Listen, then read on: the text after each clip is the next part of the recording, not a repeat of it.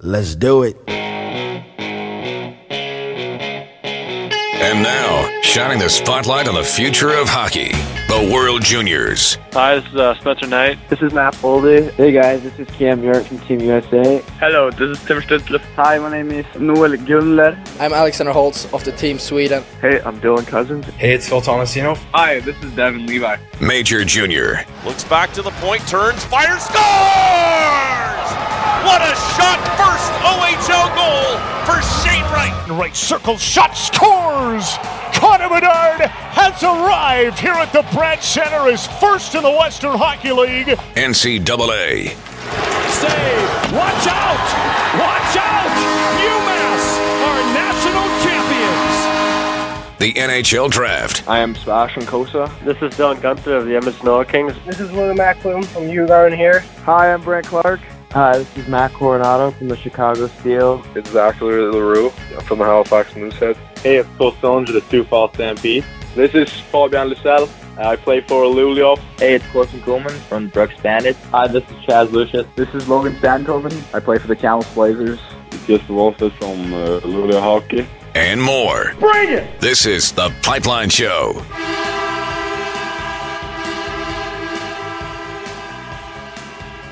The WHL trade deadline has come and gone. Has much changed in terms of the power structure across the league? We have a goalie goal in the Alberta Junior Hockey League. The USHL is getting frosty once again. And in college hockey, it's a big weekend for RIT and Union's head coach is in a little bit of trouble. This is The Pipeline Show, and my name is Guy Flaming. Thank you, everybody, for tuning into this week's episode. I appreciate each and every one of you who has decided to download and give the show a listen, whether you're a newcomer to the program, a longtime listener, or somewhere in between. And a big shout-out to those of you who have signed up to be a patron at patreon.com/thepipelineshow, getting your early access and enjoying hearing a lot of the interviews, most of the interviews, if not all the interviews, well before the release of a full episode. I appreciate the ongoing support that listeners like you have provided to the show. Let's get right into it. We're going to go through some quick news and notes before we tell you who's coming up on the program today, but a reminder that the Pipeline Show is brought to you by the one and only Wilhauk Beef Jerky, WILHAUK, WilhaukBeefJerky.com. 2 locations in Alberta, one in Spruce Grove, which is about 15 minutes from where I'm sitting right now. The other is in Leduc, which is just on the south side of Edmonton, bedroom community, just south of Edmonton. Very well known and highly regarded in the local area here. But if you're in Western Canada, well, the good news is you can get it shipped to you. Any order, any size, anywhere in Western Canada. Contact Trent in Leduc, and they will get your order together and sent to you vacuum sealed and fresh on delivery. And when you open the package, the aroma, the smells of the marinade and the spices, they're just going to hit your nose and your mouth is going to start watering. And then your taste buds, they're going to thank me for it, and so are you. WilhaukBeefJerky.com. We'll start with the WHL, and the trade deadline has now come and gone. This year it was pushed back to the 17th of January. Usually it's January 10th. There were 9 deals on deadline day itself on the 17th, and really nothing for the week leading up to it. The last trade was the Jackson Vandalist from Calgary to Red Deer trade. I would think it's fair to say that the big trade at the WHL's deadline was between the Oil Kings and the Giants. Vancouver deciding to unload Justin Sordeff. He goes to Alberta's capital for Jacob Boucher, 19-year-old, who was a free agent invite to camp at the start of the season, and he was arguably Edmonton's best player during training camp, forced his way onto the roster, and was a really fun player to watch this year. Gonna miss not seeing him on the ice for the Oil Kings, I'll be honest.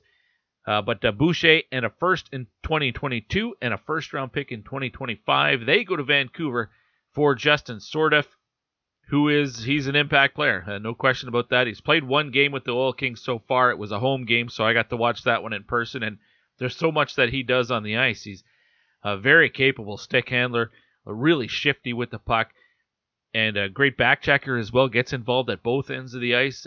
Picked up an assist, but had 2 or 3 scoring opportunities in the game. He's going to be an impact player for the Oil Kings. That's a big addition for a team. That gives them 5 members of Team Canada now from the World Junior squad. We kind of joked about it during the broadcast, Andrew Peard and I. Well, it was his joke that, hey, you think the World Juniors were canceled? Well, buy a ticket to watch the Oil Kings, because you got a quarter of Team Canada's roster on the ice wearing the red, white, and blue of the Edmonton Oil Kings now. And then you throw in Jakub Demek and whoever is the opposition that night. Lots of World Junior talent across the WHL, and now every night you're watching 6 players who are in the World Junior if you're watching the Edmonton Oil Kings. Other moves at the trade deadline in the WHL, the Winnipeg Ice picked up Tanner Brown from the Vancouver Giants, as well as Chase Wheatcroft from the Lethbridge Hurricanes. They gave up Braden Edwards and 3 picks to get that done. Tom Cadu goes from Regina to Vancouver for a pick. Lethbridge and Medicine Hat swapped overage players, Logan Barloggy for Carson Hopwo. Luke Toporowski goes from Spokane to Kamloops for Nick McCary in a second. The Saskatoon Blades sent the Blazers 2 picks in order to get Josh Pillar. And the Blazers weren't done there. They traded Ty Spencer to Regina for Drew Englot. And the only other deal was the Spokane Chiefs sending Cordell Larson to Moose Jaw for Cade Hayes and a 3rd-round pick. So I think it's fair to say that the Vancouver-Edmonton trade was the most significant. You can tell me what you thought of the WHL trade deadline activity. You can get me on Twitter at TPS_Gee. The standings in the WHL's Western Conference, the Everett Silvertips sitting alone at top with 56 points. Then there's a gap down to Kamloops and Seattle. And the Portland Winterhawks throw the Kelowna Rockets in the mix as well. 5 points separating those 4 teams. All of them have games in hand, though, on Everett. So the Silvertips right now with an 11-point lead, but 3-4 games in hand for the other teams. So some catching up that they can do there.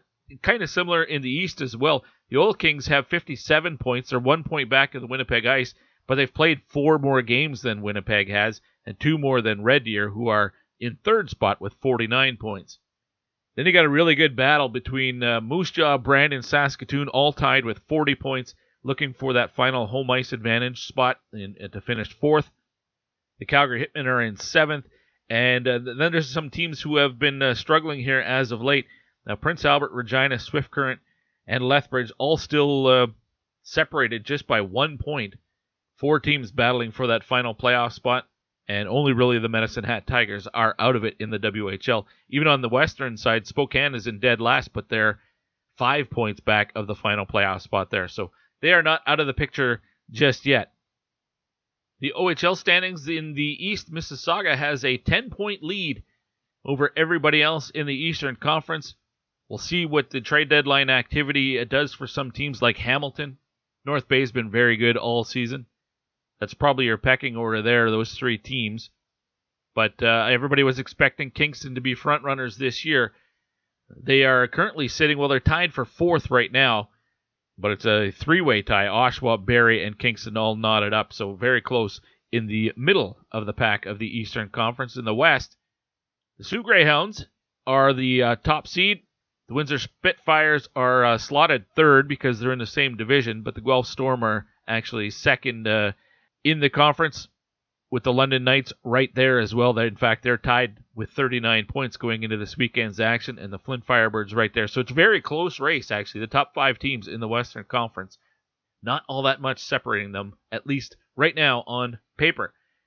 Mentioned a goalie goal in the Alberta Junior Hockey League. That came off the stick of netminder Tristan Martin of the Spruce Grove Saints. The Saints were up in Grand Prairie, and his goal near the end of that contest, the first ever recorded in AJHL history. There's a funny tweet from Joaquin Gage, former Edmonton Oiler who played in the BCHL. He had commented as the Alberta Junior Hockey League was promoting that goal as the first ever. Well, Gager tweeted out, you can hear Joaquin Gage often on TSN 1260 here in Edmonton. He tweeted out, I scored one, but it was in the BCHL and it was on myself. Great sense of humor there from former Edmonton Oiler Joaquin Gage. The USHL is headed back to Dallas for the 2022 Frosty Cup. Those games will be on January 27th and January 28th. It's going to be a pair of games featuring the Tri-City Storm and the Lincoln Stars. It's the 3rd year in a row that the USHL has gone south down into Texas to play some exhibition games, kind of spread the news of the USHL in that neck of the woods. The North American Hockey League has a pretty strong footprint in that state. Some key games in the Null this weekend. Aberdeen is in Austin to play the Bruins. The New Jersey Titans are hosting the Northeast Generals. Jamestown welcomes Maryland. And the red-hot Lone Star Brahmas are taking on the Amarillo Wranglers. You can watch all those games on NAHL TV. And lastly, when it comes to the news and notes, we'll head to college hockey. Actually, we haven't done a top 20 in college hockey. Let me pull that up really quickly. The USCHO men's poll has Quinnipiac ranked number 1. I believe that's the first time this year they've been that high. It's far from unanimous, though. 30 votes for first place. Minnesota State gets 15 votes as the number 1 team, and Michigan actually got 4 votes. Even Denver, who actually comes in 5th, they got a single vote as well. So far from a consensus, but Quinnipiac ranked number 1. They're followed by Minnesota State and Michigan. Western Michigan is 4th. Then you got Denver, St. Cloud, Minnesota Duluth, Cornell, North Dakota, UMass Lowell is slotted in at number 10. The back half of the top 20 has the Minnesota Golden Gophers, followed by Northeastern, Notre Dame, Massachusetts, Ohio State, Omaha, Michigan Tech, Providence, Northern Michigan, and rounding it out at 20 is Harvard. Not good news if you're a fan of the Dutchman. Union head coach Rick Bennett has been placed on paid administrative leave after the school said that it received an allegation on Wednesday evening involving Bennett. There's a quick synopsis of the story at College Hockey News, but obviously no details. Investigation underway. But assistant coach John Ronan will run the team until the investigation is done. Also, Adam Woden from College Hockey News has a pretty interesting write-up on a big meeting that's happening at the NCAA convention this weekend that could really affect Union and RIT.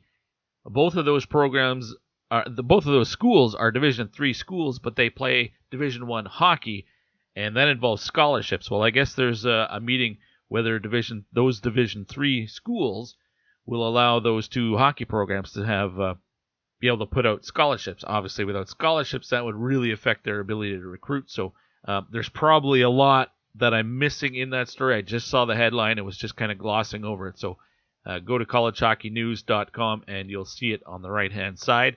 Adam Woden, always with some in-depth reporting. All guests join me courtesy the Troubled Monk Hotline, based in Red Deer, Alberta.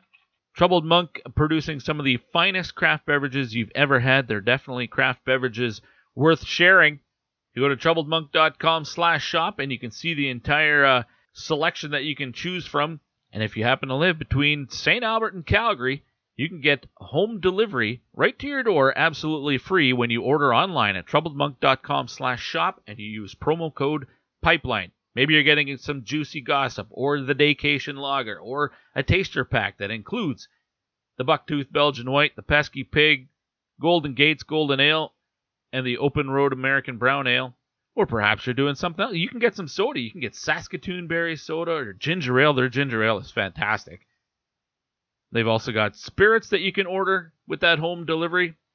The Adequate Vodka, the Epitaph Blue Gin or Berry Blossom Gin, and plenty of seasonals to keep you busy and interested in. If you like trying something different every time, Troubled Monk is perfect for you. They've got the House Hippo Session IPA, the Buzzword IPA, the Oktoberfest Munich Hells, Made in the Shade Mango Peppers, so many more varieties to choose from. Give them a shot. troubledmonk.com/shop. Make sure you use promo code PIPELINE and you can get free delivery right to your door. This week's guest list, and this is the order that we're going to go. We're going to start with 3 2022 Draft Spotlight segments. That's right, a trio of players that you need to know for the upcoming 2022 NHL Draft. And a lot of these guys, well, they're having fantastic seasons. All 3 of them are having great seasons. We're going to begin in the Quebec Major Junior Hockey League with Tristan Luneau. He plays for the Gatineau Olympiques. Right now, the Olympiques sitting around not doing a whole lot other than practicing as the league is shut down until February 1st. But Luneau being touted as a potential first-round pick. He's a defenseman. You'll get to hear from him to lead off the show today. From there, we'll go to the OHL, and the Kingston Frontenacs Everybody expected Shane Wright to be their top scorer this year. He's not. He's actually not even in top 20 in the league. Lucas Edmonds, though, has been a top scorer in the OHL all season long. It's going to end up being one of the oldest, if not the oldest, drafted player ever in the NHL. Turns 21 less than a week from now, and Lucas Edmonds is on the program this week. From there we go to the USHL. Adam Ingram, he's a Canadian from Manitoba, but he is lighting it up for the Youngstown Phantoms, also getting buzz about being a potential first-round pick this year, leading his team by far in scoring. Quite a story that Adam Ingram is writing for himself in the USHL this year, and he's a rookie. So you're going to get to know 3 really high-end players for the NHL draft, and we will close things out today. A conversation that Adam Peard had with Dan O'Connor. They are the play-by-play voices of the Edmonton Oil Kings and the Vancouver Giants, respectively. Those 2 teams connecting with that big Justin Sourdif trade. We'll get reaction from both sides of that deal to close things out today. So lots to get to. Let's kick it off with Tristan Luneau of the Gatineau Olympiques in the 2022 Draft Spotlight. He's up first. This is the Pipeline Show, brought to you by Wilhauk Beef Jerky.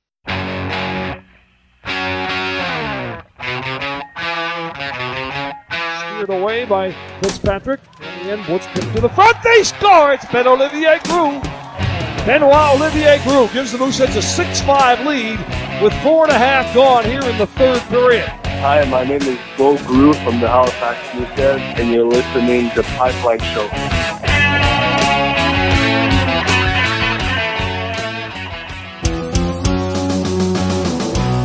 The Troubled Monk Brew of the Week is the one that started it all. Tell us more about this classic, bud. Golden Gates Golden Ale, an easy drinking golden ale that you can use as your gateway to craft beer. This beer highlights the best malt in the world, grown right here in our backyard. Player comparable, Nathan McKinnon. Underrated, yet awesome, every time out. Troubled Monk, visit the tap room in Red Deer or get free same-day home delivery in Alberta by placing an order at troubledmonk.com. Troubled Monk, craft beverages worth sharing.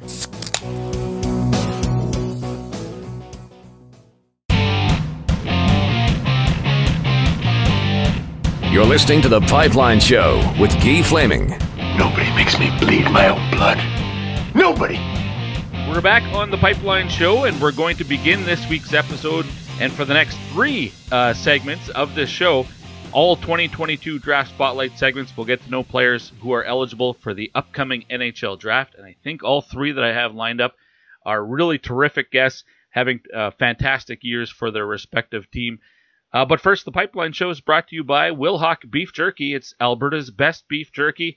My next guest can't get it because he's too far out east, but anywhere in Western Canada, any order, any size, they'll ship it to you. Just get in contact with Trent at the location in Leduc, Alberta, and they will take care of all of your beef jerky needs. But we go all the way to the Quebec Major Junior Hockey League in just outside our nation's capital in Gatineau, Quebec. And Tristan Luneau is my guest. Tristan, welcome to the program. How are you? Great, thank you. Well, I appreciate you making time. I guess right now you kind of have lots of time on your hands, don't you? You and everybody else in the queue hasn't played since before Christmas. You must be going a little crazy. Oh, for sure. Thankfully, we have NHL games to watch, and I get a little more school to do. So thankfully, I have a couple of things to do. But yeah, we can't wait to play games again. This must be really difficult to have this long of a break. Everybody has the Christmas break, but then you get back and you start playing the second half of the season, basically. But to have, I mean, it's been almost a month now, and it will be until February at least until February before you get to start again. This must be really difficult just to stay physically in shape and, you know, your timing when it comes to gameplay, all that stuff, but also mentally it must be difficult. No, for sure. For the physical side, I think we do a good job here in Gatineau to make sure we're sharp on that. We train hard and we have access to the gym every day. So I think guys have done a great job to just be sharp on that, be sharp on the physical aspect. But you're right, the timing and the game feel is something that you can lose pretty quick. So that's why we try to do scrimmage and trying to not lose that part of the game. But yeah, it's a long time. It definitely feels like we're at training camp right now and we start a new season.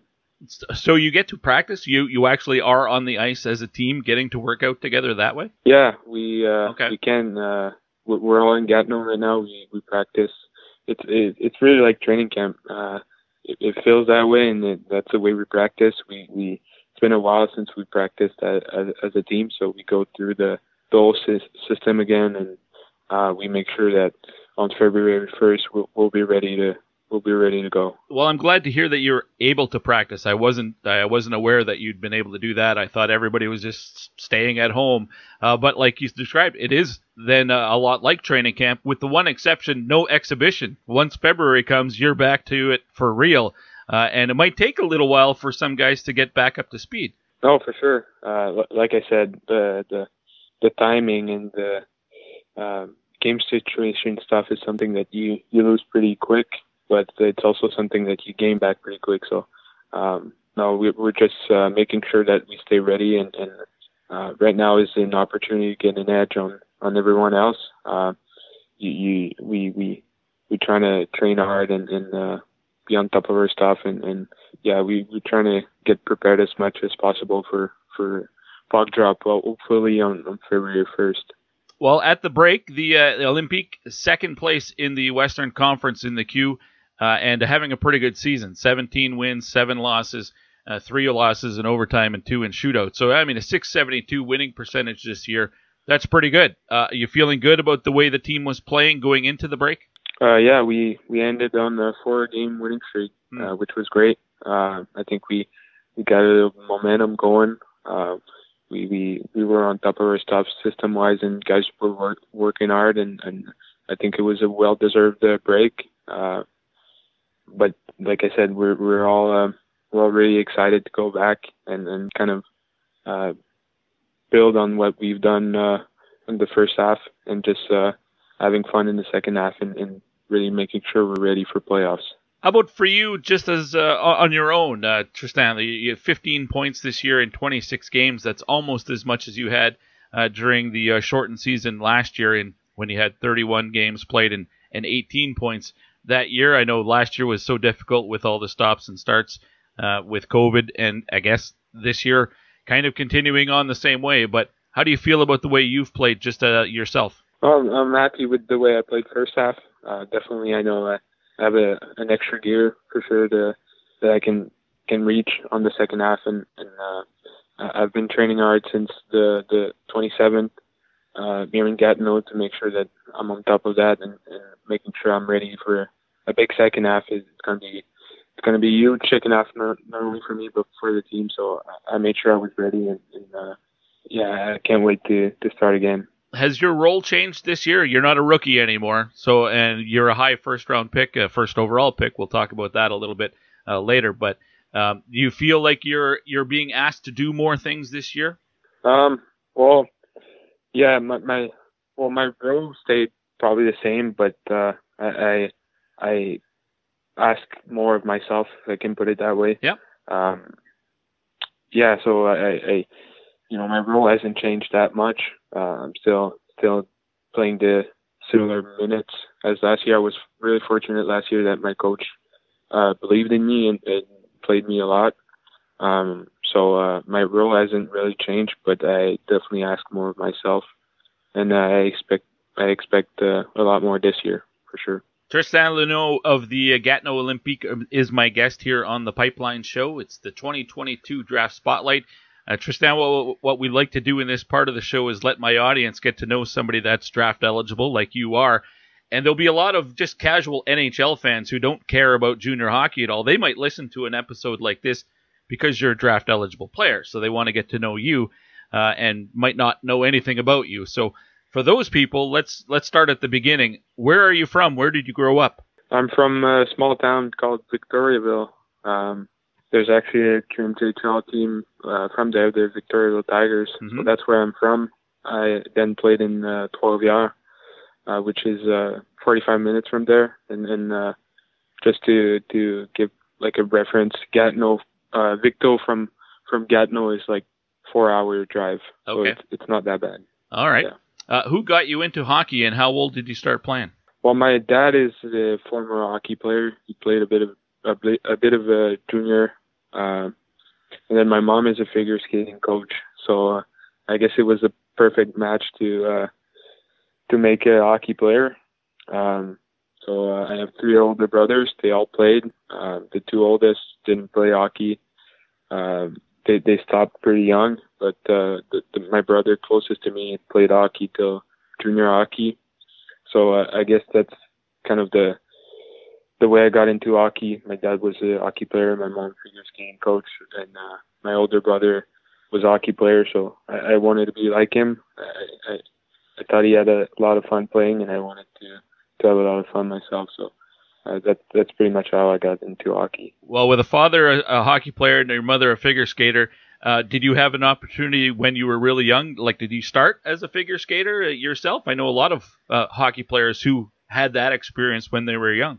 Yeah, I was doing a couple.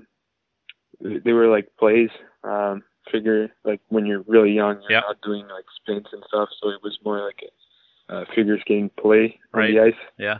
So I started doing that and just playing outside with my brothers, older brothers, and their friends on the rink, just around our house in Victoriaville. So I got into figure skating a bit, but nothing crazy. I can't do spins and stuff like that. Okay. It's too hard for me. But no, I started with that, and then she taught me a couple edges and things like that.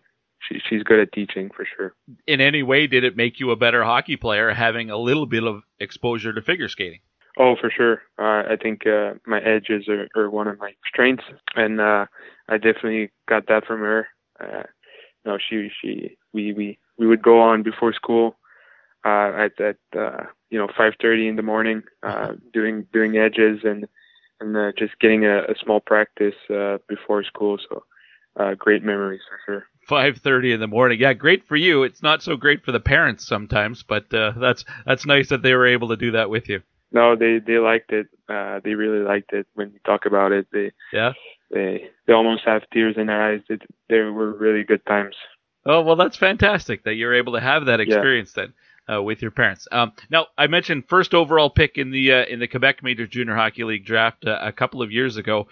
There's a lot of pressure that comes with being the number 1 overall pick. I mean, the organization obviously thought very highly of you, and they're going to have big expectations using the first overall pick. The fans are going to expect you to be an impact player. But most guys that I've talked to who are chosen very high, maybe the most pressure that they feel is pressure from themselves. You expect a lot from yourself too. Is that fair to say that nobody expects more from you than maybe yourself? Well, it's really fair to say. I know that, getting drafted high comes with the pressure, but I don't really take it like pressure. I use it as a motivation. And, like you said, I think nobody expects more in me than just myself. So yeah, it's just a motivation, and it's a privilege to have that kind of motivation pushing me to reach my goals. All right. Well, tell me about your first year with the Olympique, and we know how difficult the off-ice stuff was with COVID and things. But on the ice, did it take you long before you felt comfortable playing at the major junior level? Well, I think the veterans last year made it really easy for me to just fit in and learn how to play the game in the QMJHL. I started the year with a 20-year-old defenseman on my pairing, and then he really did a great job to kind of show me the fundamentals of defending and playing simple, and I always knew it was there if I made a turnover, and so it was great to start the season with him. So I would say the transition between midget and junior went really well because of that. Well, who is that player? It sounds like we should give him some credit, so give him a shout out. For sure, Cal Avlin. He's playing Canadian University right now, and I hope he's doing great. He deserves a lot of credit for sure. Terrific. Tristan, were you always been a defenseman, or at a younger level, maybe when you're 8 or 9, were you playing other positions? No, I never wanted to be anything other than a defenseman. Funny enough, growing up, I was more on offense than defending. But I wanted to call myself a defenseman because I wanted to be like my idol, Drew Doughty. So yeah, I never wanted to be a defenseman, but most times than others, I was out there going offense and carrying the puck. But I never wanted to start a face-off on the offense. Okay. Well, you mentioned Drew Doughty, and that's all a question I would have got to near the end of our conversation. But since you went there now, why Drew Doughty? Why was he the guy that you looked up to? Well, growing up, I was watching Love Hockey, and in those years, 2012 and 2014, they won the cup twice. Right. And I just started following the LA Kings more because they were good. And then I saw that really competitive player. He probably has the highest compete I've seen so far. And talking a little bit more with my agents and guys that know him, they always tell me the same thing. He wants to win at any cost, and that's why I really followed him and watched him a lot, and I've always wanted to be like him. Well, he's got a great personality. He's a fun guy to listen to in interviews, and that competitive spirit of his for sure. Do you think you play a similar style? I mean, he's a very offensive and likes to play the body, and that physical side to his game certainly stands out. Do you share some of those traits? Yeah, well, I would say the compete is something I want to take from his game. We are different in a lot of stuff, but I think our compete is similar, or will to win and to do everything right. Mm-hmm. So I would say we're different in a lot of stuff, but we're alike in that. The sheet I'm looking at says 6'2" and 175 pounds. I don't know how up to date that is, though. What are you at right now? Right now I'm at 6'2", 185. 185. So you've put on some weight. Now, is that all over the last month here, or with this time off? You've just been able to work out in the gym? Yeah, well, we had a lot of time off. Sorry. Yeah. And I've been able to gain a couple pounds. Not too much. It's been pretty progressive. I think I'm growing, and the beard showing a little bit. So I guess that's a good sign. Some man weight I've been putting in the last couple months. So I feel great on the ice. I feel the strongest I've ever been. Probably the fastest I've ever been. So I know I got a lot of improvement still, but it's a great thing for sure. Tristan Luneau of the Gatineau Olympiques is my guest here on the Pipeline Show. Let's talk about the draft. And when I ask players about the draft, a lot of them will say they try not to think about it because they don't want it to be a distraction. There are other players, though, who tell me they want to see where they're ranked and things like that, and I use that as motivation. What about for you, Tristan? More of someone that doesn't look at it and doesn't really give much thought to it. My thinking process is really I have a great coach here in Gatineau, great coaching staff, great players and teammates too. So I want to focus on that and making my stay in Gatineau really enjoyable and making sure I do everything right here. And what happens in the draft will happen.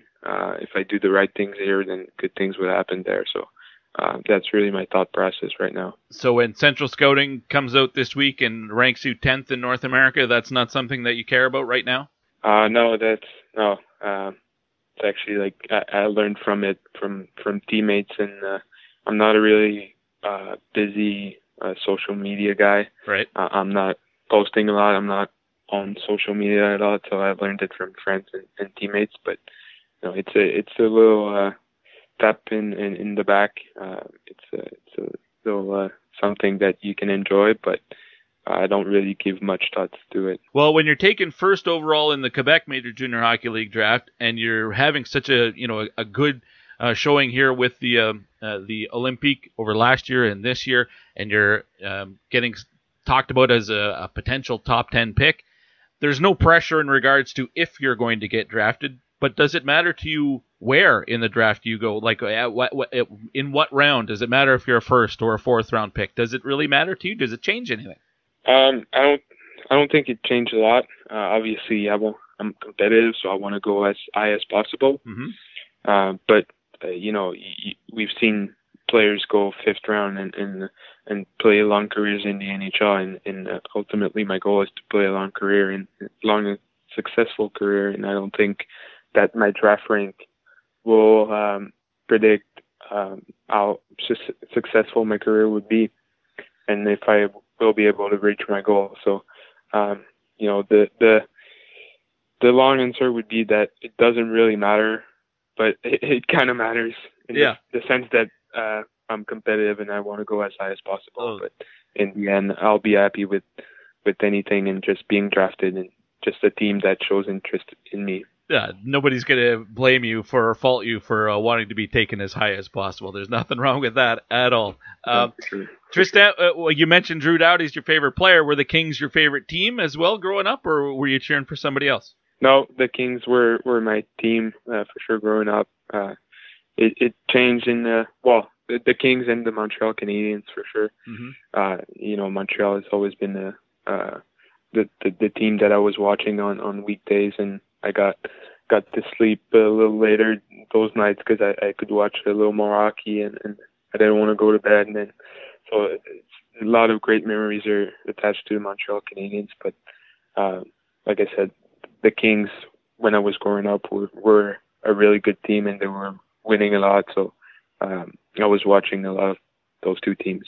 Tristan, I really appreciate your time. I had a lot of fun with this conversation. I wish you the best of luck, and hopefully, knock on wood, February 1st comes around and you and the Gatineau Olympiques and the rest of the Q can get back to playing hockey. Thanks for doing this, man.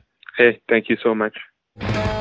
There's Tristan Luneau from the Gatineau Olympiques, who's having a strong year as a defenseman for the Olympiques and that club.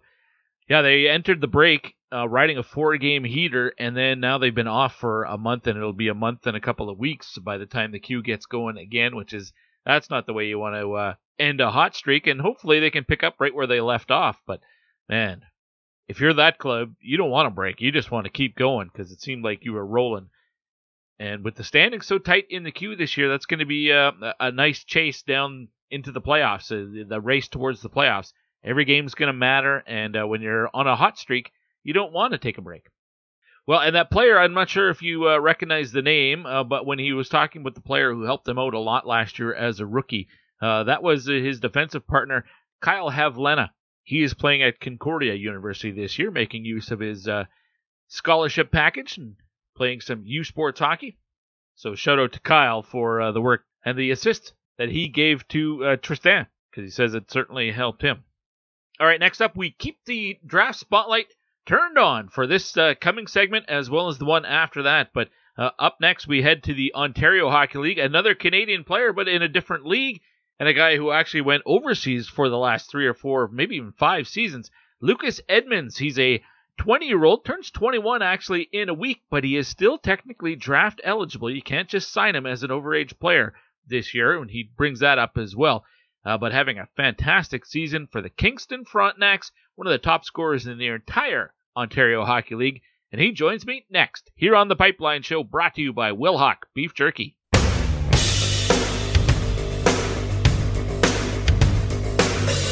Hi, this is Drew Doughty of the Guelph Storm. Storm on the power play here. Teed up by Doughty, scores! Hat-trick goal for Drew Doughty, 4-0 Guelph Storm. You're listening to the Pipeline Show.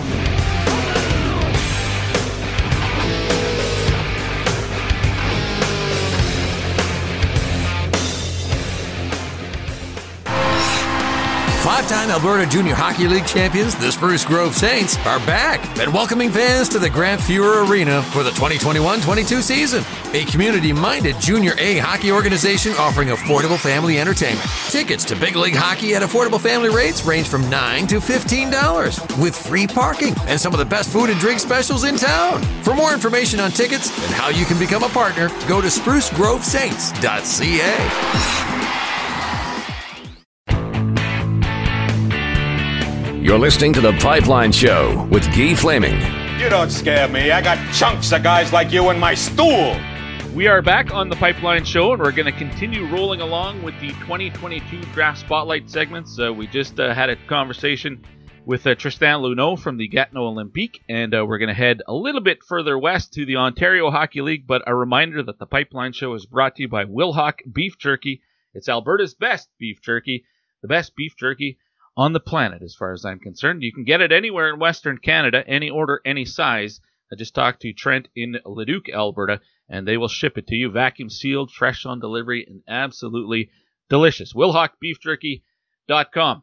But we stop in just across the border, I believe, from the Quebec and Ontario border would be Kingston, not that far away, I think. You know what? I've never been to the area, so I could be completely off track. But Lucas Edmonds from the Kingston Frontenacs is my guest. How far away from the border is Kingston? Oh, you're asking the wrong guy, that's for sure. Geography definitely wasn't my strong suit in school, but I think it's fairly close. All right, we'll go with that. All right. Well, thanks for taking the time, man. I appreciate this. Tell me about how the season is going for you and for the Fronts. Yeah, first and foremost, thanks for having me, and appreciate it. But then, as the season's been going fairly well so far. Overall, I think we have a pretty good team. Obviously, there's been some ups and downs lately. Things haven't been going necessarily as we may have liked, but not too long ago we had a good 8-game winning streak there. So now in these next couple of games, we're trying to kind of get back on the winning track and get back to business. Well, I see, as you just pulled up the league standings, I see the 4-game losing streak right now, but you still, in your past 10, you're 6-4. So as you mentioned, it's not that long ago you had the winning ways going. You just got to get back to that. What's the difference between the games you win and the games you lose? Is it a pretty fine line? Do you just fail to execute properly on a few shifts, or is it a big difference? Well, I think before Christmas, when we were doing quite well, the guys everything was kind of clicking for us, but then we kind of got hit with a little bit of COVID outbreak, so then we kind of got paused for quite a while, and so lots of guys on our team, they went nearly over a month without having played a game, and then we kind of got thrown right back into it. So I think these past couple of games, at least the first couple of them, we can kind of chalk it up to lots of guys being a little rusty and whatnot, but then our most previous game, we lost, but it was a much tighter game. So I think going into this weekend now, we kind of got our legs back and kind of getting back into everything. So I think we should have a good outcome this weekend. Yeah, they missed a couple of guys that were away at the World Junior, although it was a lot shorter time away at the World Junior than normal after it was canceled preemptively, but missing a couple players like Shane Wright and Martin Chromiak, and I'm not sure if there was anybody else from your club that was gone as well, but those are key guys too. Yeah, for sure. So it's definitely important to have those guys back. Now, Lucas, for you, this is, I guess, kind of your rookie season. Well, not kind of. It is your rookie season in the Ontario Hockey League, yet you're one of the older players in the league. How have you adapted to playing in the Ontario Hockey League this year after a number of years playing in Sweden? Like you mentioned, it's kind of a running joke among the guys on the team that I'm a overage rookie. So I mean, it's obviously not very common that I know of for sure. So yeah, it's definitely an interesting case. But I think obviously when I was younger, my dad and I, we watched a lot of OHL hockey, and then we had got the North Bay Battalion, and so I'm obviously from North Bay, so we were able to see quite a few of those games. And then I lived in Toronto for quite some time, so my dad and I would go to watch the Steelheads play. So I was obviously very familiar with the league growing up. Seen lots of really good players develop and go through the OHL. So we're both aware of how competitive and how good of a league it was. But I got drafted by Kingston and tried to make the team, but they said sure, you can come play, but we just can't promise too many minutes because they had a real good team at the time. So it was a little disappointing, but I always kind of felt like and hoped that I would kind of end up in the OHL at some point, and luckily enough, I was able to get a chance to in my final year of eligibility. So I'm glad. Well, just under the wire. Heck, you turned 21 in what, about a week? Yeah, exactly. All right. Well, you mentioned that they kind of joke about you being a rookie. Now, do you get the rookie treatment? Like, are you carrying sticks to the bus and picking up the pucks after practice and all the stuff that at least they used to make the rookies do? Usually they're 16 or 17-year-old rookies, but do you still get some of that? Yeah, well, no, fortunately, since I do have some, pro games played and whatnot, that kind of nullifies my rookie status. So fortunately, I'm not, stuck packing the bus and all that stuff. So that's nice. Well, 54 points this year in just 29 games. I think last I looked, you're 5th overall in league scoring and a stone's throw away from first place. And I think you've maybe had the top spot at one point or another this year. I have to think you're pretty happy with the way things have gone for you. Yeah, certainly. There's obviously a lot of expectations that I had on myself and on the team coming into the season. And so far, looking at how things have progressed and whatnot, I think I can be, happy with how things are going. And then, my goal is to continue to do well and help the team, win some games. It's funny. I wanted to ask, if you're a guy who sets like statistical goals for yourself at the start of the year, how do you go into this season with, sort of a barometer of what do you consider to be a successful year for you? It's your rookie season playing major junior hockey. You're coming off a year in, where everybody was dealing with COVID, and I don't know how much you actually got to play in Sweden or not last year, but how do you kind of set yourself up for how to determine if this year's a good year or not? Well, I think obviously the biggest measuring stick would definitely be measuring, the team success. Obviously, at the end of the day, everyone's main goal is to make sure that the team is winning games, and I'm obviously going to do whatever it takes to make sure that we, get victories. But so I think so far that's been going pretty well. And, obviously we want to be a top team. So far, I think we're doing a pretty good job of that. But then personally, I guess it's kind of tough for me to judge per se, just because my junior years was spent almost, all in Sweden. So it's kind of different when you kind of look at the two different types of playing styles, whereas in Sweden it's a lot more defensive and whatnot, but then we come over here to the OHL and then it's kind of more of a offensive oriented league. So it's not really any number or anything that I've kind of put to measure my successes. I guess kind of just want to maintain somewhere at the top of the scoring charts, and then just make sure the team is winning. Lucas Edmonds of the Kingston Frontenacs is my guest here on the Pipeline Show in our 2022 Draft Spotlight segment. Lucas, at this point in the show, we like to let our audience get to know somebody draft eligible like you are, and this segments like this, there'll be a lot of casual NHL fans. This is a junior and college hockey show, so my main audience is made up of people who do watch junior hockey, but there'll be a lot of casual NHL fans who don't care about major junior hockey at all, who will still want to listen to an interview like this because you're draft eligible. So for the benefit of those people who don't know you at all, maybe let's start at the beginning. You mentioned you're from North Bay. How old were you when you first started playing? Well, I think I was around, I think I was probably around 3 or 4 when I first started skating, but then when I first started playing hockey, I think I was around 6 years old playing Timbits. And I remember for my first year, I think I had 1 goal on an empty net. So it was a funny start to things. And then, I tried out goalie a little bit too, but you did. Definitely wasn't for me. Yeah. I think the one game that I was going to try to be a goalie, my dad, he obviously didn't really want me to play in that. So I think he threw the pads on me in the wrong way and whatnot. So I had a tough time getting back up after I dropped to the ice. So after that experience, then it was, kind of definitive that I wasn't going to be a goalie, which was kind of a good thing, I would think. Your dad sabotaged your goalie career. Yeah, I think he knew how expensive it was, so exactly. That's probably why. That's probably true. Okay, so outside of that, have you always been a forward? Did you ever try the blue line?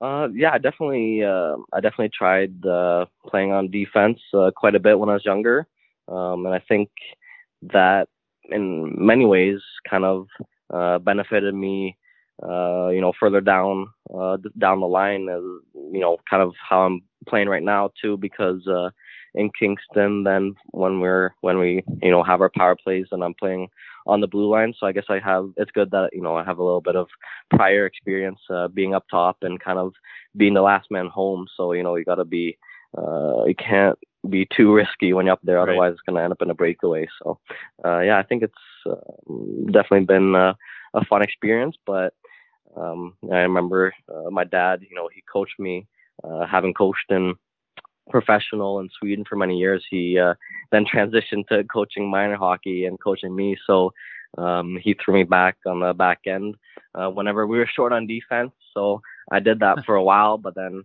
after a while I kind of told him, this isn't really that fun. Like, I want to play forward and, score some goals and stuff. So then that's kind of how I made the decision to stay forward. Well, you mentioned Dad played and coached, and he did both over here and in Europe as well. So when it came time for you, and you ended up going overseas, was that part of it? Was there a connection there that there was opportunity that you could exploit because of his connections? Yeah, 100%. That's kind of where the whole idea stemmed from, being that my dad was a coach and a player in Sweden for so many years. He obviously knows lots of people and has lots of connections, and he was also aware of how good the development is there, and how they kind of focus mainly on that. And I felt when I originally went to Sweden, that was kind of the biggest thing that I wanted to focus on, was just, continue to develop my game, continue to get stronger, faster, and all those types of things. So that's definitely one of the biggest reasons why I, ended up going over there to play. Just looking at your profile page at Elite Prospects, it looks like you're bouncing around from 1 year in Frölunda, and then next year another team, the next year after that same team, but then 2 seasons in a row where you're on different squads. So moving around a lot? Yeah. Like, it's, obviously you'd like to kind of stay in the same spot, but kind of what happened was after my first year, I tried to, play for the Kingston Frontenacs. So I kind of told the team in Sweden that, I'd be trying out for them.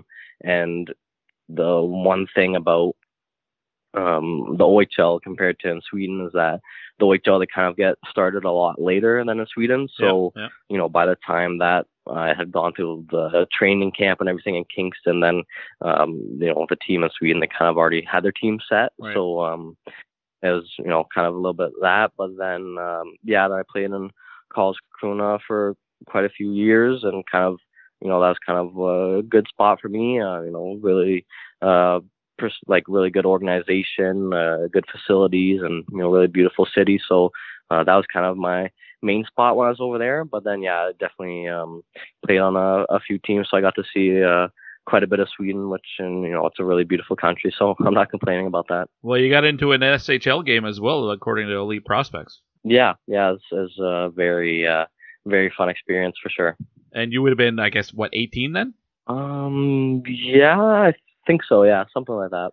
17, 18, I think. Wow, was it that hard to be not overwhelmed? Like, did you feel comfortable, or did you feel like, what am I doing here? I don't belong here. Yeah. Well, fortunately enough, the season prior to that, I had actually gotten to play, around, I think it was 10 games with another pro team in Karlskrona, actually, and they played, pardon me, they played in the second pro level. Oh, Sweden. The Allsvenskan, yeah.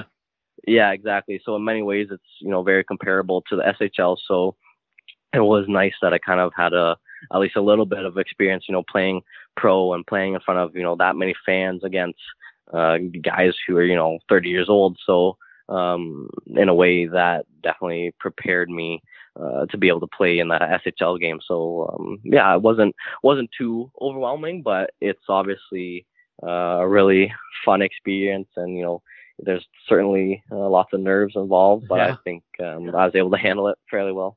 Well, you talked about how defensive orientated the hockey was over there, but the one season you had with the Lakers, 51 points in 44 games, it was they call it the J20 Super Elite. How would you compare that to the OHL? I think obviously, like I was saying, in Sweden, all the players, even the forwards, they're taught to kind of put a lot of focus on the defensive side of the game. So it's obviously tougher to score goals there. It may not be as physical, but I think the way that teams play is kind of just not really let up that many shots and be disciplined and not take too many penalties and stuff. So in that sense, it definitely made it harder to score. But I think in that league, it's a pretty good season to have. So I was happy with that. Lucas Edmonds is my guest. He's leading scorer for the Kingston Frontenacs as we speak right now. And let's talk about the draft, Lucas. You're an older player, but if somebody wants you, they got to draft you before they can sign you as a free agent. So a lot of people expect that you will get drafted this year. Is the draft something you spend much time thinking about? I know you've been eligible the last couple of years, but were you expecting to be drafted? The season before my first draft year, I had a good season. So, going into my draft year, I felt pretty good. But, unfortunately, during my draft year, didn't really go the way that I'd hoped. So, kind of ended up going through that. And then I guess, the years after that just didn't strike up enough interest, unfortunately. But now it's kind of, I think, kind of a lot of that has had to do with just me personally being kind of late developed. I think I'm still, there's still lots of parts of my game that are continually improving now, which is, nice to finally get some, see some progress. So, kind of getting stronger and those types of things. So I think, now coming into this year, being obviously an overager and an older guy, I had originally no clue that I was going to be draft, eligible. I thought I would just kind of be a free agent. Right. But then there's some kind of technicality of me coming from Europe to play in the OHL that means that, I got to go through the draft again. So I'm not really too certain how that works, but I guess that's just how it ended up. And obviously the draft would obviously be a cool experience, but at the end of the day, it's not really something that I'm trying to put too much focus on. My main focus is just kind of doing well now and winning games with the team. So if I'm fortunate enough to get drafted, that would be amazing. But if not, then I'll just kind of continue to do what I'm doing and just improve each day. So obviously that would be a goal of mine to get drafted and have that fun experience. But, if not, then there's not much you can do. All right. So you're not a guy who's paying attention to rankings and things like that. Essential Scouting comes out this week. You're on their radar for sure. And other polls or other rankings have had you fairly high in the draft rankings. It's not something you concern yourself with too much? Well, it's certainly something that you'll, obviously you see all of that, and it's certainly something, cool to be a part of. Right. But at the end of the day, we've not even played half the season yet, so it's kind of tough to put too much faith in those lists currently. So I think the biggest thing that I would have to focus on is, just kind of to continue to do well and continue to play my game and continue to help the team win. And then, if I do all those things, then hopefully one of the NHL teams would put their faith in me and draft me. All right, so we mentioned 54 points in 29 games right now as we're speaking, and this episode will come out on Friday. I'm not sure if you have a game before then or not, so those stats could change slightly. But The stats might not tell the whole picture, so how do you describe yourself as a player? We can see you have the offensive side, but that experience in Sweden, does it make you more of a well-rounded player? How do you describe yourself? Yeah, 100%. Going back to what I was saying about the style of play in Sweden being fairly defensive orientated. Pardon me. Yeah. I think that's kind of one of the biggest takeaways that I have from playing over there is I was, kind of thrown into that style of hockey, and then I was thrown into, where coaches are kind of preaching, the defensive side of things. So, especially in my most recent season when I was playing professional in the Hockey Allsvenskan over there, one of the biggest kind of things that I had to go through and learn was, just to be very responsible in my own zone and, make sure that, you're not on the ice for a goal against, or, you make sure that you have a good stick and you're very aware in your own zone, and make sure that, obviously blocking shots and that kind of thing. So I think if there's, one really beneficial takeaway that I have from my time in Sweden, it's certainly that side of thing, because that's kind of really helped me develop my game and become more of an all-around player. Obviously I really enjoy playing in the offensive end, and it's fun to score goals and that stuff, but at the end of the day, like they say, defense wins championships. So I think that's probably the most crucial skill set that I kind of gained from my time overseas. The sheet I'm looking at says 5'11", 185 pounds. Is that still up to date? Yeah. Okay. Lastly, before I let you go, I got to ask you about a couple of your teammates that are also draft eligible and being highly touted this year. Paul Ludwinski and some guy named Shane Wright. What can you tell me about? Who is that? Yeah. Shane Wright? I don't think I've heard of him before. Can you give me a sense of what these two guys are like, and maybe start with Shane? Obviously, he's got a lot of eyes on him under the microscope all the time, but you get to practice with him and play with him all the time. So what kind of a player is he? First of all, off the ice, he's a really great guy.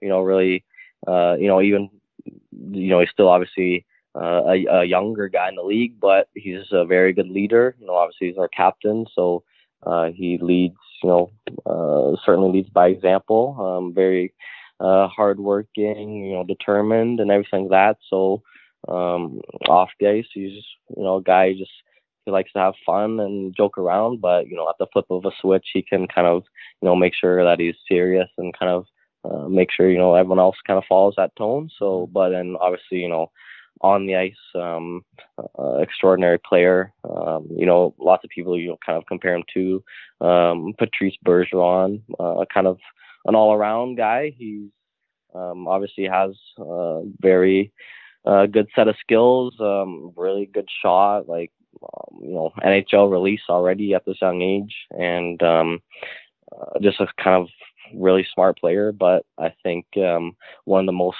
underrated parts of his game is his defensive abilities and his responsibility that he takes on the ice.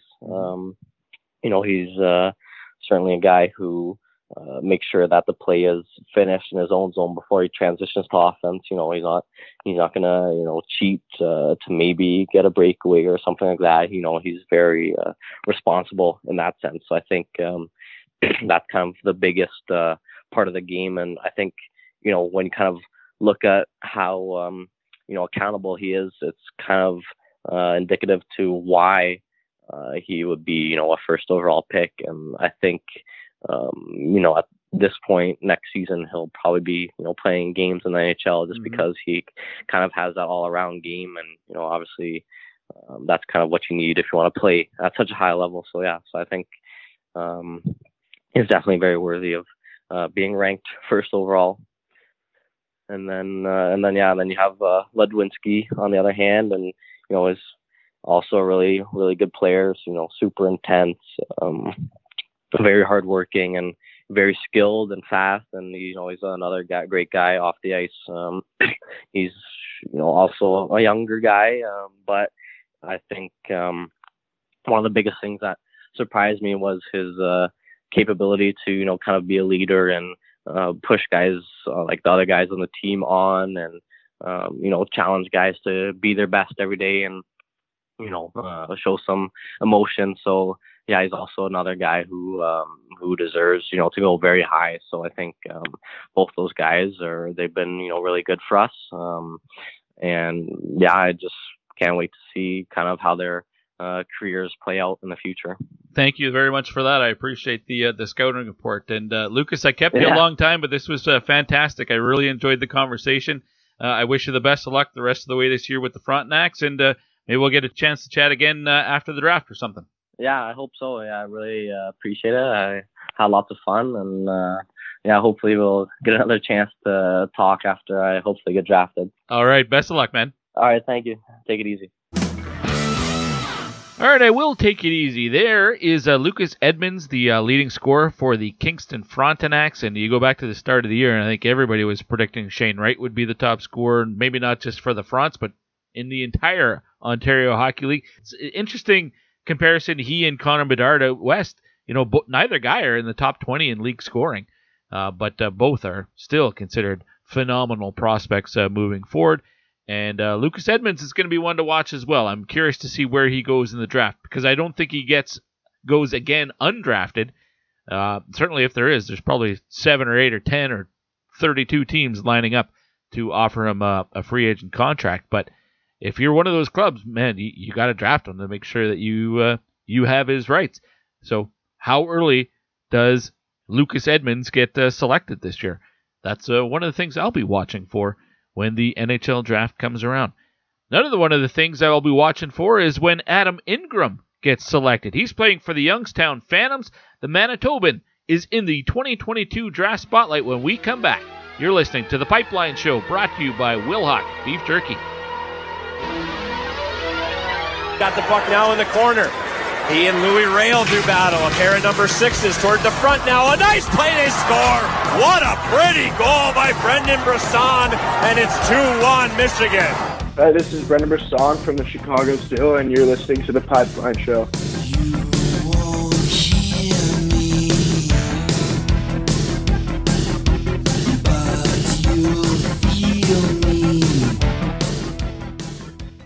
Passion, talent, development. NCAA hockey offers all that, and its players graduate at a 90% rate. Johnny Gaudreau. Backhand scores! Wow, what a goal! Joe Pavelski. And Shane Gostisbehere were stars on campus before the NHL stage. Whether you are a fan or a player, nothing compares to college hockey. Visit collegehockeyinc.com and follow @collegehockey. Champions of the college hockey world! You're listening to The Pipeline Show with Guy Flaming. Hey, what happened? We're back on The Pipeline Show with Guy Flaming. The program brought to you by Wilhock Beef Jerky. It's Alberta's best beef jerky, available all throughout Western Canada.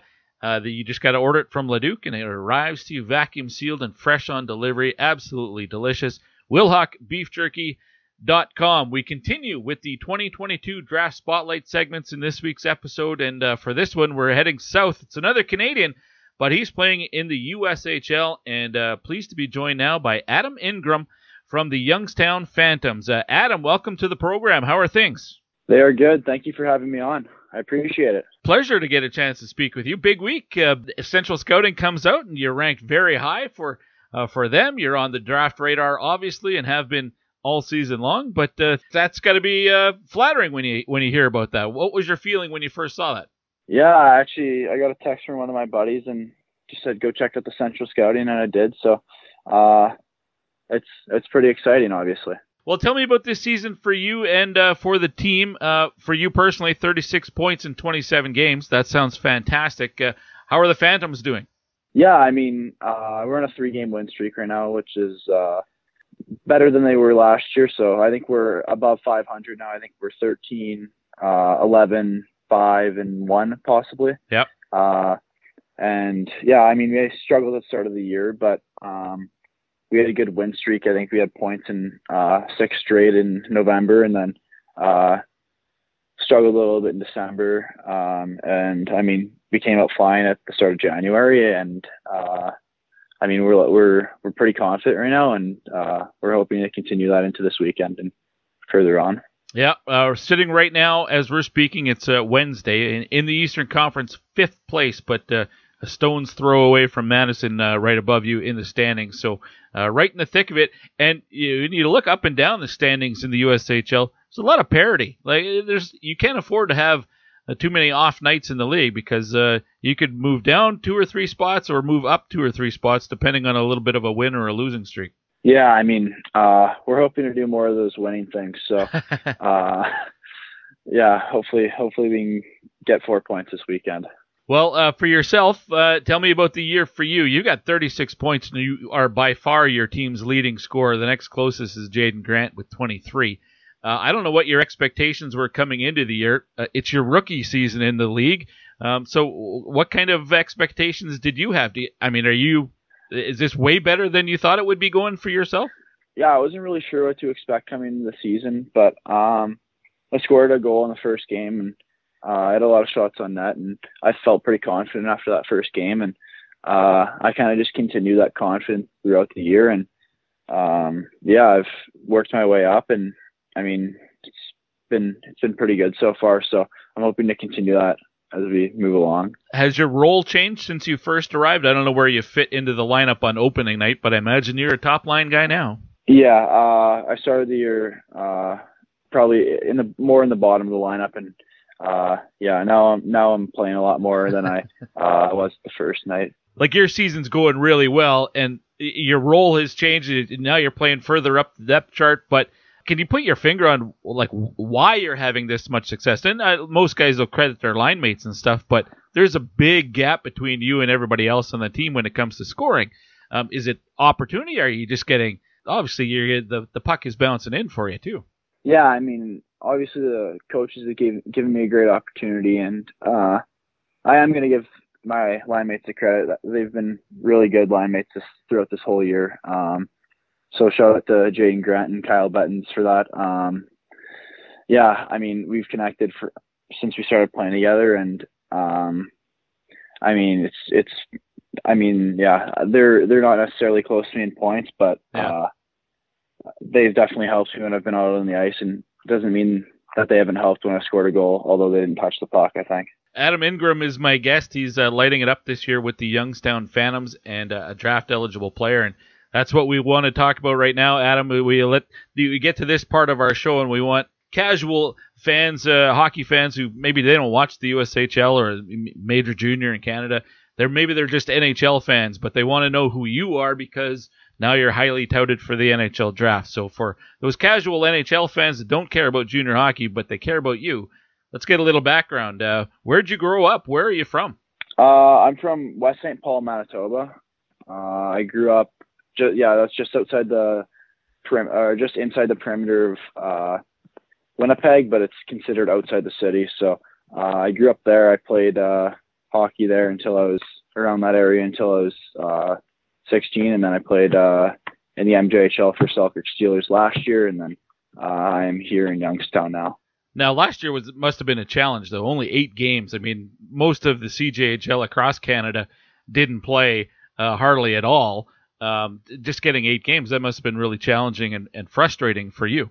Yeah, I mean, obviously it was difficult with the COVID.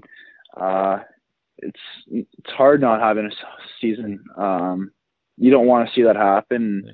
I mean, the Ontario Junior Hockey League, they didn't even play any games. So yeah, I'm pretty happy I got an 8 games. I look at it that way, and it was difficult, but we had the outdoor rinks to go on, so I made the best of it. Adam, who got you into hockey, and do you remember how old you were when you first started playing? Yeah, my dad would have gotten me a hockey when I was probably 3. And classic outdoor rink in the backyard kind of story. I don't imagine you can go out and skate on the Red River there very often, or can you in the winter? You down by the forks in downtown Winnipeg, you can go on the river, but yeah, backyard rink, we've had one probably 8 years now. Still made one this year, actually, hoping I was probably home for a little bit longer, but Hey, have you always been a forward, Adam, or at a younger age did you try the blue line or heck even throw the pads on? Actually, when I was really little, I wanted to be a goalie, but that quickly changes. I put the pads on in the basement, and my dad shot some pucks at my head, or some soft tennis balls at my head. So, yeah, I didn't want to stop any pucks after that, but I played a little bit of defenseman when I was younger, but in the past probably 4 or 5 years, haven't played defense now. I was going to ask if, when you're maybe a novice or something, might not have a full-time goalie on the team, so everybody has to take their turn, Did you have one of those nights where you put the pads on for an actual game when you were really young? I think I might have. I can't really remember, though. Okay. Yeah, it was like that, though. Like, it was goalie changed every game, but yeah, it would have probably been something I would have wanted to do, so I probably did do it. All right, now I'm looking at your bio page at Elite Prospects, and I see a lot of terrific seasons, statistically speaking, with the Winnipeg Hawks all through up the system and the Winnipeg Thrashers before you got to the MJHL. You've always been a really offensive guy. Is that part of the game just sort of come naturally for you? Yeah, I mean, starting young, I wasn't actually one of our point guys for the Phantom Hawks team, and I mean, I was still putting up some good numbers, but I wasn't one of our go-to guys, and I kind of wanted to be one of those guys, so I'd work my ass off, and I'd shoot pucks and I'd stick handle, and I think it's starting to pay off these past couple of years. I would have to say so. Now, the decision to go south and play in the USHL this year, what led you to that? Yeah, I mean, obviously this is my first year living away from home, so it's difficult.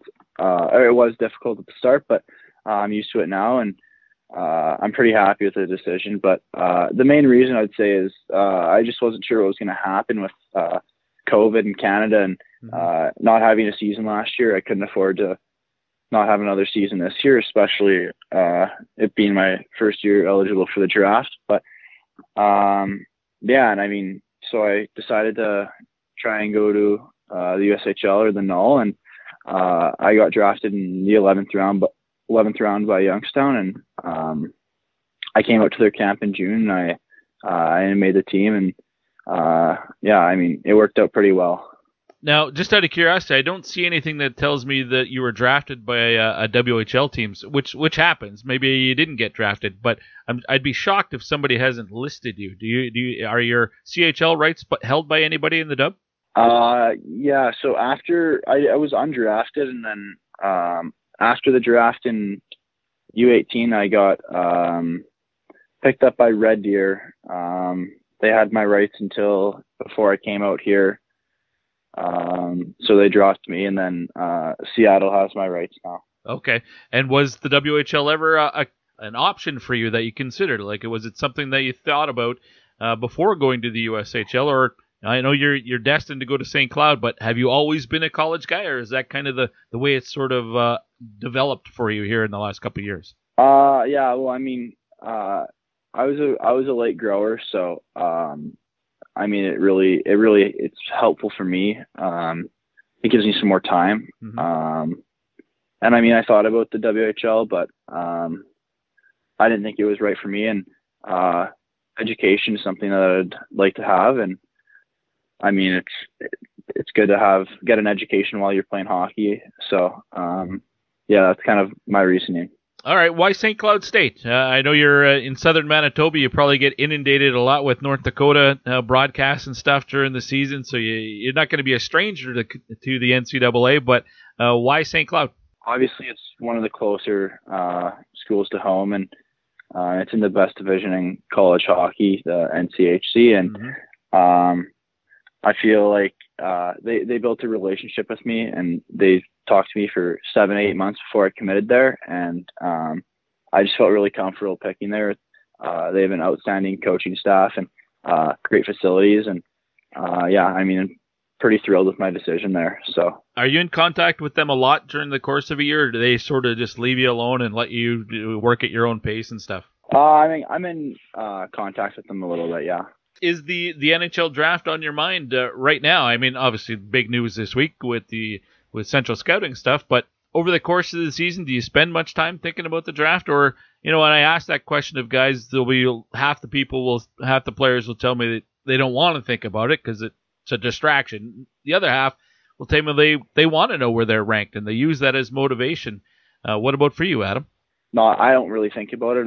I just try and focus on, just working on myself and getting better every day. And sometimes I'll take a glance at them, and sometimes I'll see where I'm at, or some of my friends will send it to me, and I'll definitely use that as motivation to.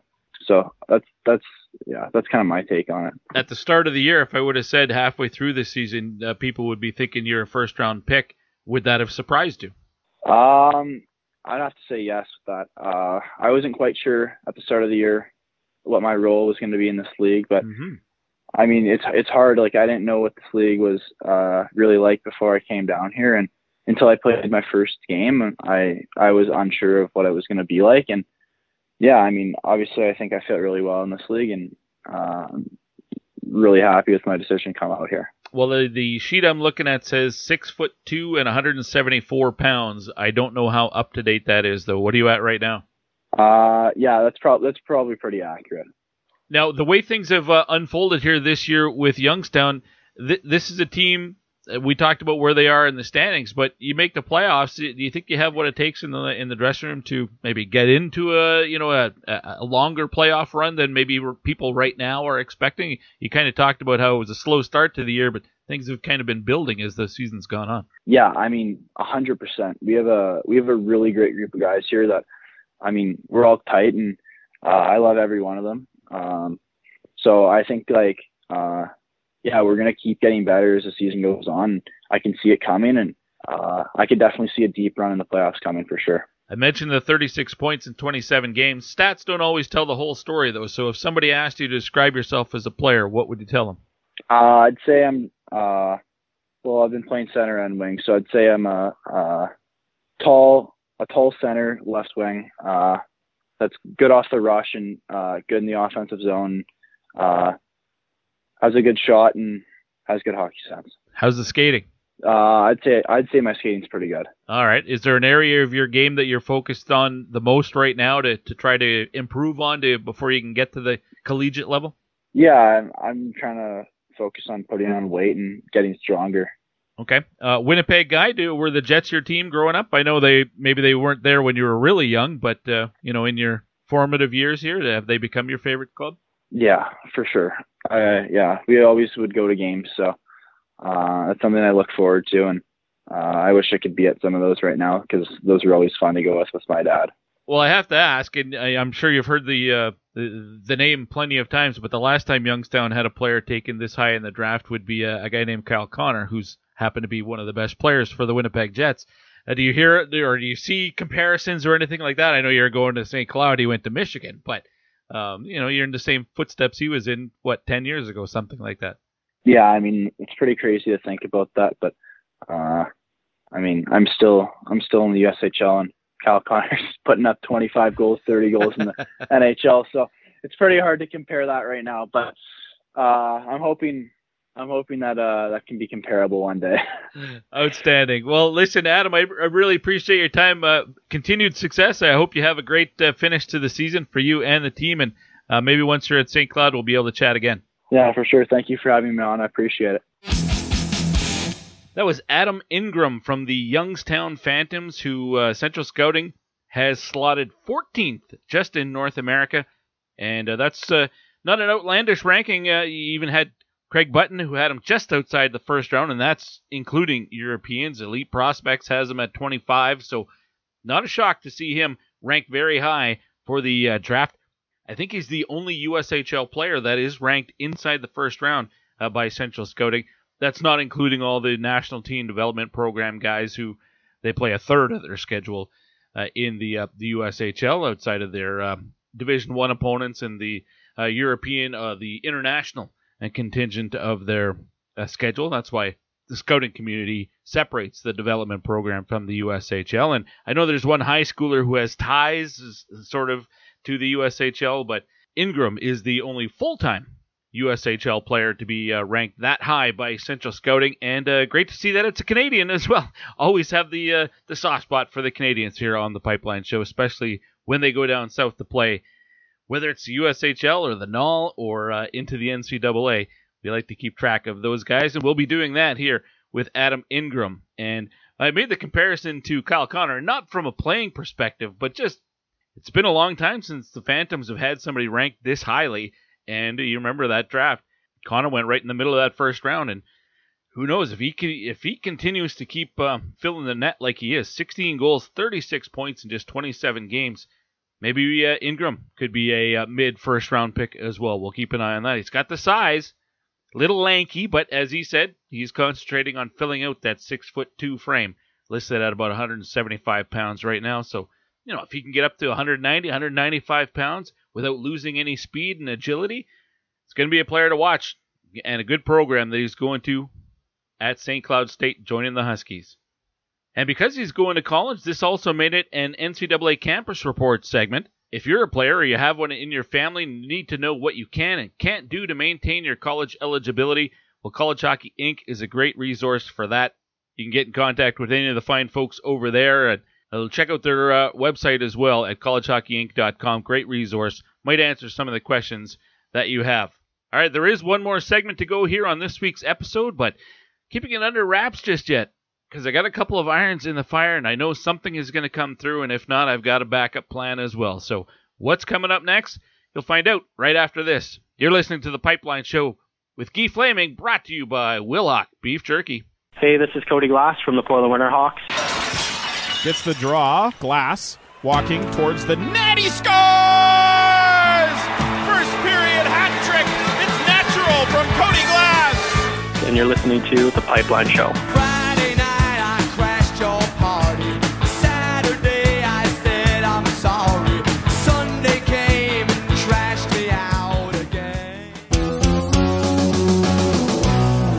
The Troubled Monk Brew of the Week has a lot of character. Bud, tell us about it. The Pesky Pig Pale Ale. Named after the little piggy that never went to the market, this super approachable pale ale has all kinds of citrus flavors, including huge grapefruit note. Player comparable, Matthew Tkachuk. Always in the mix, and no matter what, you'd rather him on your team.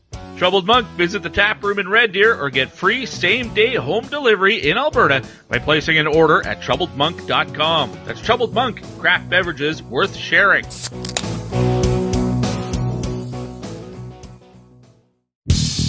You're listening to The Pipeline Show. Impressive. With Guy Flaming. Most impressive. This is The Pipeline Show with Guy Flaming, and this final segment this week, we're going to share a conversation that my counterpart in the Edmonton Oil Kings broadcast booth, the play-by-play man, his name is Andrew Peard. Well, he had a conversation earlier, right after the WHL trade deadline. He was speaking with his counterpart of the Vancouver Giants. That, of course, is Dan O'Connor. Wanted to pick his brain about the big trade between the two clubs. Justin Sourdif coming to the Oil Kings from the Vancouver Giants for Jacob Boucher and a bunch of picks. Well, we wanted to get the Vancouver perspective on that deal, and we also hear Dan talk a little bit about, what Vancouver's getting out of it, well, the other trades that the Giants made, and sort of the lay of the land in the BC division. So this is a conversation Andrew Peard had with Dan O'Connor of the Vancouver Giants, and we'll pick it up with Dan talking about Justin Sourdif and exactly what are the Oil Kings getting here. Well, first and foremost, beyond any of the hockey components of this trade, the Edmonton Oil Kings are getting a great human being and are getting a great leader and a guy who truly cares and truly gets it. Justin Sourdif is a unique, special talent, and the Edmonton Oil Kings are certainly well-versed in that regard. You've got your share of them already, and Justin Sourdif is going to fit right in. He is the kind of player who can take over a game offensively, but is also a player that is just going to do every single thing asked of him defensively.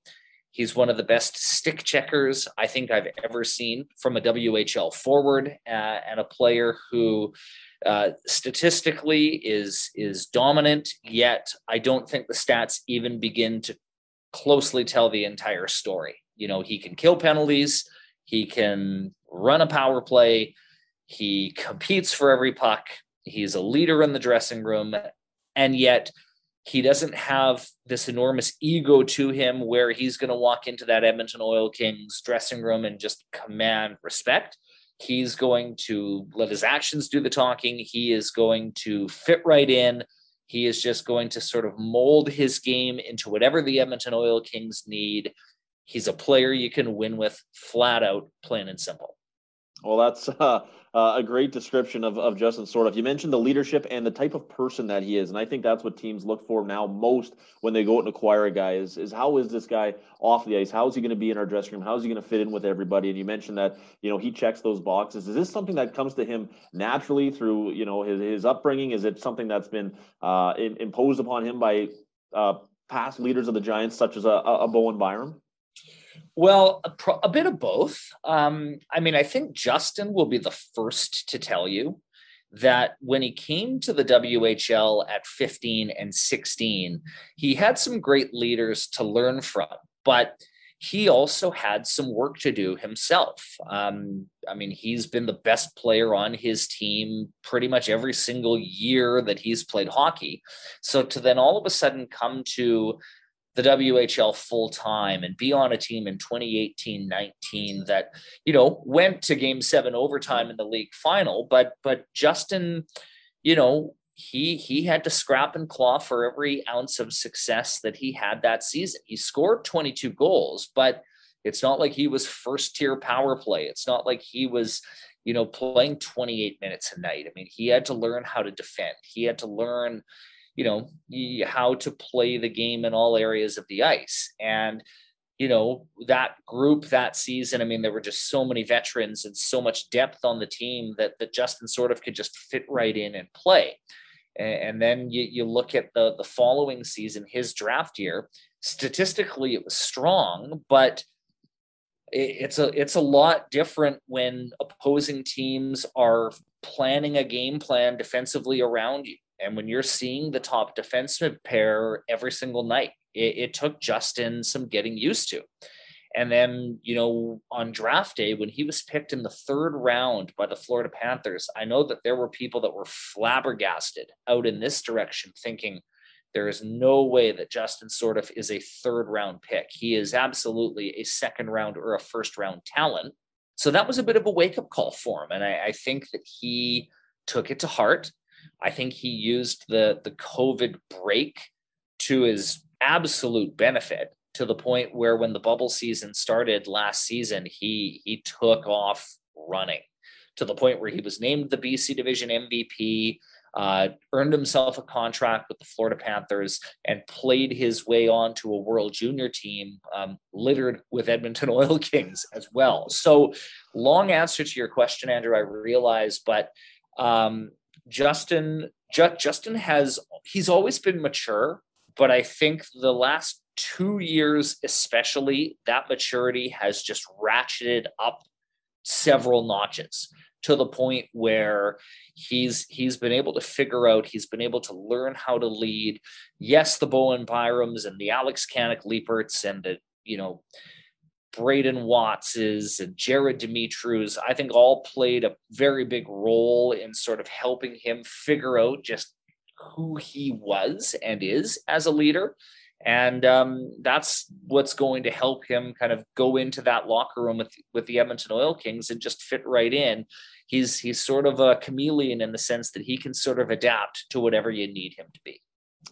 Just to shift gears quickly, but stick with the Vancouver Giants. It was a busy day for Barclay Parnetta. They make another deal. They end up acquiring 3 first-round picks in the span of about 15 minutes, and you got to like the way that they've been able to develop a guy like Tanner Brown and then be able to flip him as they begin what is, I don't want to call it a rebuild. I don't know that the Vancouver Giants necessarily rebuild too often, but reload. Take me through the mindset of the Giants heading into the 2022 WHL trade deadline and the work that GM Parnetta did. Sure. Yeah. Well, I think that what Barclay has said in several interviews since the deadline has passed is that, by trading Justin Sourdif and Tanner Brown, this is not the white flag. This is not surrendering the season. And this is not just, stop everything and we're just going to rebuild, as you say. There is still enough on this Giants roster where, they can absolutely get to the playoffs with this roster. And I think that with goaltending, some health, and a few, good breaks, this is a team that I still don't think anybody's going to want to play in round one of the playoffs. Tanner Brown is a unique case in that, he's a homegrown Giant, 24th overall pick, didn't play at 16 much because the Giants were just so deep. 17 played sparingly, played a bit of forward, played a bit of defense, and then went into the COVID bubble last season in the BC division and was terrific. Like he was the plus minus leader for the Giants. He was the unsung hero, had a really good bubble season. And then this season picked up right where he left off, played 20 minutes a night on the back end, could play second unit power play, could kill penalties, would be a guy that would be out there in the final minute of the game trying to protect a lead. He does a little bit of everything for you. Now, if you had told me that Tanner Brown was going to fetch you a first round draft pick, I think that there would have been a few folks that would have been pleasantly surprised. And then that's not even being at all disparaging to Tanner.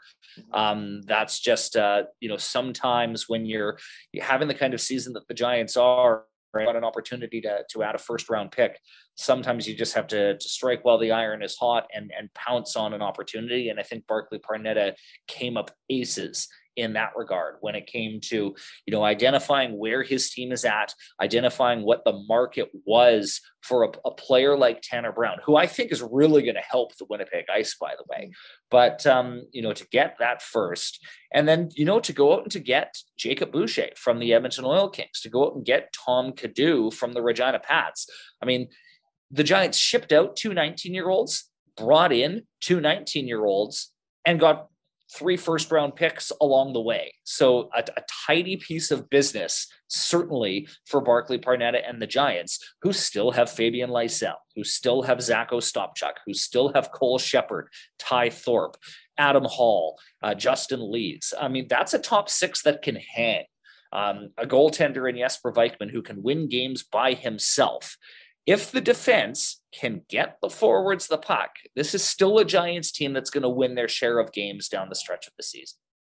With that, I do want to ask you about the BC division. I was just thinking about it. The Edmonton Oil Kings ran through the BC division early on in the 2019-20 season. By the time we ever see the BC division again, it'll either be in the WHL final or sometime next year. It'll be 3 years since the last time we saw the BC division. Handicap it for me. I mean, the Kamloops Blazers came out absolutely firing to start this year, and all of a sudden the wins have been a little bit tougher to come by. Who is the lead dog right now in the BC division? Who's the favorite to take control heading down the stretch drive and into the playoffs? I mean, it is Kamloops. They're the clear favorite, I think, and that's, the Kelowna Rockets might have something to say about that, but I'll entertain that conversation if and when it happens. But Kamloops, they've sort of been the day one leaders, and I mean, if you look at that team, I mean, they're poised for some sustained success still. Logan Stankoven, probably now with Justin sort of out of the division, he's the most dynamic forward in the BC division. You look at the help that he has with, Matthew Semenoff. I think Luke Toporowski joining that Kamloops team was a very savvy move for them. He kind of fits the mold, gives them a bit of grit, gives them a bit of speed, gives them a sort of a handy two-way forward. But the impressive thing about Kamloops is their youth. The fact that Mats Lindgren is only 17, Connor Levis, Fraser Minton, on and on we go. You sprinkle the veteran help in Caden Bankier and Dalen Kiefler and some of those guys. The Kamloops Blazers are well positioned to win a few playoff rounds. I think Dylan Garand, I think, is probably the best goalie in the Western Conference for sure. And so, I mean, I think that it's going to take a hell of an effort for somebody to take down the Kamloops Blazers. But I mean, the Kelowna Rockets, I think, have beaten them 5 times this season. It's the weirdest thing. The Giants are 4-0-1-0 against Kelowna. Kelowna is 5-1, I think, against Kamloops, and Kamloops is 5-1 against the Vancouver Giants. So figure that one out. Kelowna, though, man, I mean, they made some moves early. bringing in Talon Boyko, bringing in Colton Dock, bringing in, a few other bodies just to sort of help with some depth. And I mean, they're a team that they've got size, they've got some experience. Their back end is really good with Jake Lee, Tyson Feist, and, a few others back there that I think are poised for some good things. The Prince George Cougars, I think we know that in a year or two, look out. They have got some young players on that team that are just getting better by the minute. And the Victoria Royals are, at one point in the season, they were 1-12. Yeah. Now they're in a playoff spot. That what they have done since mid-November is truly impressive. Bailey Peach is a heck of a player, and the Giants know him all too well. So really there is no easy game in the BC division out here for so long, Andrew. It's always been, looking at the US division and thinking to yourself, what the heck is going on down there? Right. Now I think that the tables have sort of turned, and if anyone's sort of looking at the BC division 1 through 5, there is no easy out. There is no easy 2 points. And that's a fun place to be. That's an intriguing place to be for sure. Last one for you. You just mentioned the U.S. division. I got to ask you, because here in the Eastern Conference, travel is what it is. It's as normal as usual. Got to imagine it's a little bit different in the Western Conference. Just how has the season gone from that aspect, off the ice in terms of the logistics through the BC division and U.S. division, trying to hook up for games throughout the year? Yeah, I mean, it's been a process for sure. I think that we've only done one sustained trip to the United States, and that was in late November when the borders had just opened up, and we're PCR testing after morning skates, and we're dealing with FedEx being closed on U.S. Thanksgiving. I mean, it was you could write a book about it. It was an eventful road trip. But the Giants actually went 3-0 on that road trip, and don't have another one of any sustained length until March. But then you add in highway closures because of really weird rain and weather that the province of BC has had. So, a trip to Kamloops that would ordinarily take 4 hours now takes 6 or 7. We've had to be flexible. We've had to, think on our feet a little bit because of COVID, because of borders, because of weather. It has been a season unlike any other in that regard. And yet here we are doing what we have to do to get these guys a full season. And it's felt normal-ish for the most part. And hopefully we're sort of through the worst of all of this stuff. And as the weather gets better and as the travel gets easier and as the cases hopefully trend downward, we're going to have a heck of a WHL playoff and a heck of a WHL final. Dan O'Connor, the voice of the Vancouver Giants, in conversation with Andrew Peard, the voice of the Edmonton Oil Kings, dissecting that trade between the Oil Kings and the Giants and exactly what Edmonton is getting in Justin Sordiff and why the Giants did what they did at the WHL deadline, and also the lay of the land in the BC division. Kamloops Blazers, his pick, as the team to beat right now, and that's tough to argue. And the Blazers picking up Luke Toporowski from the Spokane Chiefs as their deadline acquisition. Veteran in the league, lots of hustle. So we'll see. And interesting when Andrew and Dan were talking about how long it's been since the East and the West Conference have played each other. It's going to be 3 full years between visits for teams from the conferences, but since they've crossed over and played against each other. Outside of the 2 teams that will get to the finals this year, regular season meetings, it's going to be almost 2 completely different leagues getting together again, as most of the players from the last time the conferences overlapped will be gone. That's remarkable. All right, that does it for this week's episode of The Pipeline Show. I appreciate all the guests that you heard from, and I appreciate the audio there from courtesy Andrew Peard and the Edmonton Oil Kings. Next week on the show, more with the 2022 Draft Spotlight. We'll check in around the Canadian Hockey League across all 3 leagues. We'll look at the CJHL and south of the border in the USHL, the NAL, and of course college hockey as well. Big thank you to everybody who has been signing up to be a patron at patreon.com/thepipelineshow. Flurry of activity there this week as loading up on the 2022 Draft Spotlight segments. Everybody is wanting to get early access to those interviews, and that's how you do it. A couple of bucks a month is all it takes, even less if you sign up for an annual subscription, and you too could have early access and hear these interviews before the full episode is released to the general public on Fridays or Saturdays. Well, most of the interviews that you hear, actually all the interviews that you hear during a full episode, they're available at patreon.com/thepipelineshow the same day that the interviews are conducted. So all the ones that you heard today, the 2022 Draft Spotlights, they were all done on Tuesday or Wednesday, so patrons have been able to access those interviews for 2 or 3 days already. And a reminder that all my guests join me courtesy of the Troubled Monk hotline. Get in touch with Troubled Monk at troubledmonk.com/shop. If you are in the Alberta, Central Alberta area, you can probably get home delivery right to your door absolutely free if you use promo code PIPELINE. And of course, the program is brought to you by Wilhauk Beef Jerky, the best beef jerky known to mankind. Some say it's the best, I say it's the best. WilhaukBeefJerky.com. That's it for this week's episode, everybody. Until next week, get out and watch some junior college hockey. If you can, do it safely. Have some compassion and respect for your fellow humans that you come across. And we will talk to you next week, right here on The Pipeline Show, brought to you by Wilhauk Beef Jerky. My name's Keith Flaming. See ya.